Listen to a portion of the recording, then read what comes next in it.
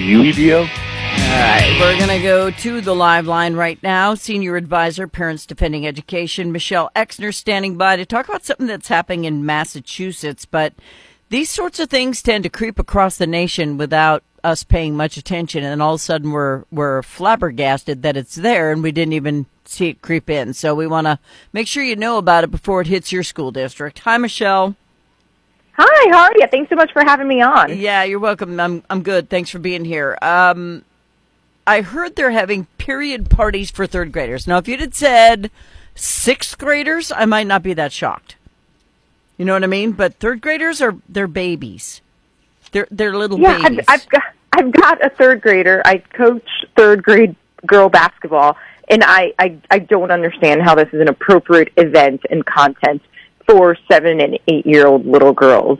And it's absurd that the school is doing this, and not to mention, it's just another example of school districts that are crossing the line, crossing boundaries. These are discussions that, again, should be for age-appropriate children, and also, most part, parents and mothers probably and caretakers probably want to have those discussions as well. And I don't think a school setting is the right place. I mean, these are private moments, and I'm sure, you know, if some of the other classmates catch wind of this party, I don't think it's going to end well.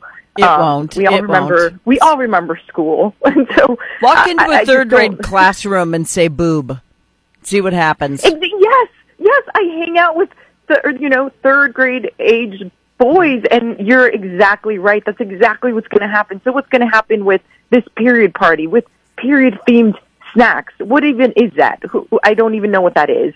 It's just again violating parents' privacy, and putting children now in vulnerable situations to essentially getting mocked and ridiculed. These are not conversations for third grade children. I'm feeling nauseous. What's a period themed snack? I have no idea. Right? I have no idea. I'm not even going to Google what those might look like. It's very odd. All I can think of is blood orange. That's the only thing I can think of.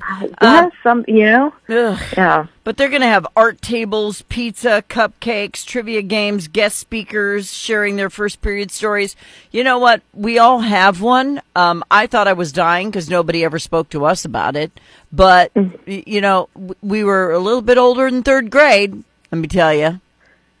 Yeah, tend to happen. As science, I think on average says that you're older than third grade when this happens. Yeah. And I think for the most part, it's a private discussion when that happens with a young girl. There is someone in her life that she trusts, either mother, aunt, whatever it is, and that conversation happens one-on-one, not at a period party with strangers, again, with the possibility that now this gets out to the whole school, that you have attended this themed party and you get made fun of. So why are we putting children in these situations? Did they ask the parents, or did the teachers or who came up with this? How did it happen? It was this group. So Amigos is the group that set up this party. And they said that they notified the parents of a, quote, light, fun, and inclusive party. Of course, I always have to add that word inclusive, which always sends up a red flag for me, as I'm sure it does for you. Mm-hmm. And then, of course, there's they had to throw in the gender identity versus, your actual gender. Well, if a little boy in the third grade ever has his period, please let me know, because that's going to make the Guinness Book of World Records. So there's that. I don't think that's good. Yeah, I don't see that coming up, but just quite remarkable. It's not, this should not be happening in schools. We should not be having these parties. How about, and I know it's crazy, how about you just teach in math, reading, science, history? Just focus on those. They're not even doing those things well, right? And I think that's the crazy part, that as parents, we're sitting back and it's like, you're not even doing your core responsibility well, and now you think you can take all this extra extraneous tasks and projects. Someone just said they're celebrating becoming a woman with cupcakes, pizza, and stories about periods. That's not celebrating becoming a woman. Give me a break. This is just another way for them to stick their nose into the private birds and bees business that should be taken care of at home. I guess they feel like parents aren't capable of handling these sorts of things themselves. But I think the bottom line here is it shouldn't be happening at school, for one, and it shouldn't be happening in the third grade. That's the part Yeah. that was shocking to me. Yeah, even if they were trying to do the right thing, you're absolutely right. Like, it's far too young to have those. Like I said, I interact with them quite a bit, and they're far too young for those discussions. This is not happening in the third grade. And two, like this cross a boundary. This crosses a privacy line when it comes to families. These could be discussions that want to be preserved for moms, caretakers, aunts, someone in that child's life, in that young woman's life, who they trust, and they want to have that conversation. Then I think in school there's so many issues that can come up with that, right? Like I said, being mocked, ridiculed, that now this is Big happening time. in a school setting. It's just an odd setting for that to take place. You know, I don't think most of us need the school to intervene in our personal moments as we're growing up, and that's the issue we're seeing across the board, not just with this, but just in other, whether it's like the mental health stuff we're seeing, the surveys that are getting pushed on kids, kind of these consulting groups that are coming in and trying to teach kids different things.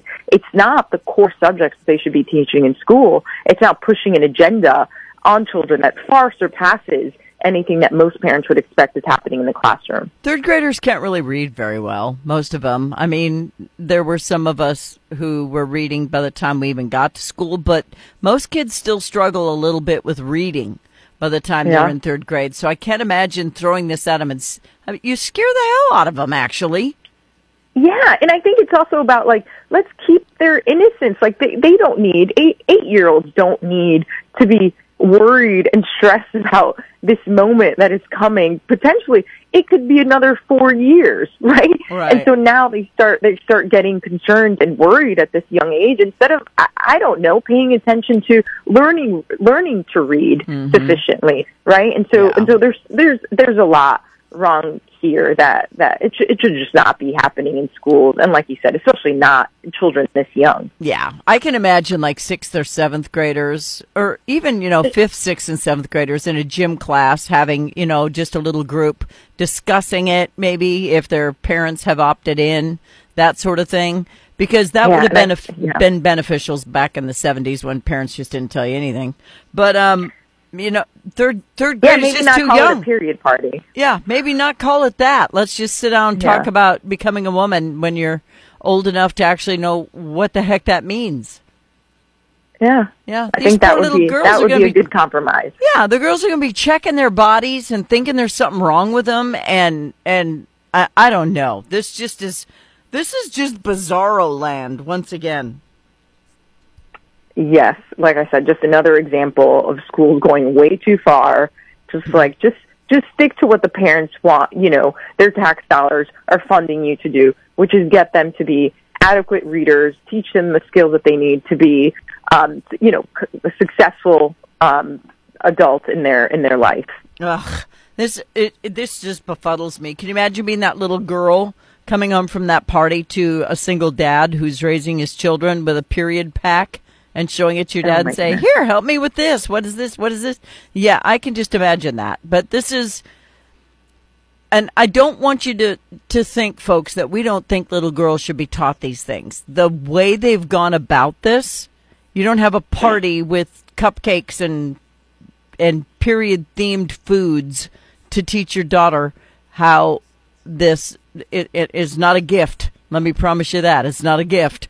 That's going to be happening to them and plague their lives for, once every month out of their lifetime. It's not something to celebrate, but it is something to know about when you're old enough to understand what's happening. Period party? No. Yeah, it's almost like these people forgot what it's like to be a kid and like what that environment is like. And this type of event is certainly not appropriate. Like I said, the knowledge and information, of course, when you're age appropriate, is beneficial for people to know, like, hey, these are the things happening. But somehow having some sort of party at school with other peers, it's just not a good environment. Yeah, it sets the kids up for bullying, and I think we all know it. Michelle Exner, Senior Advisor, Parents Defending Education.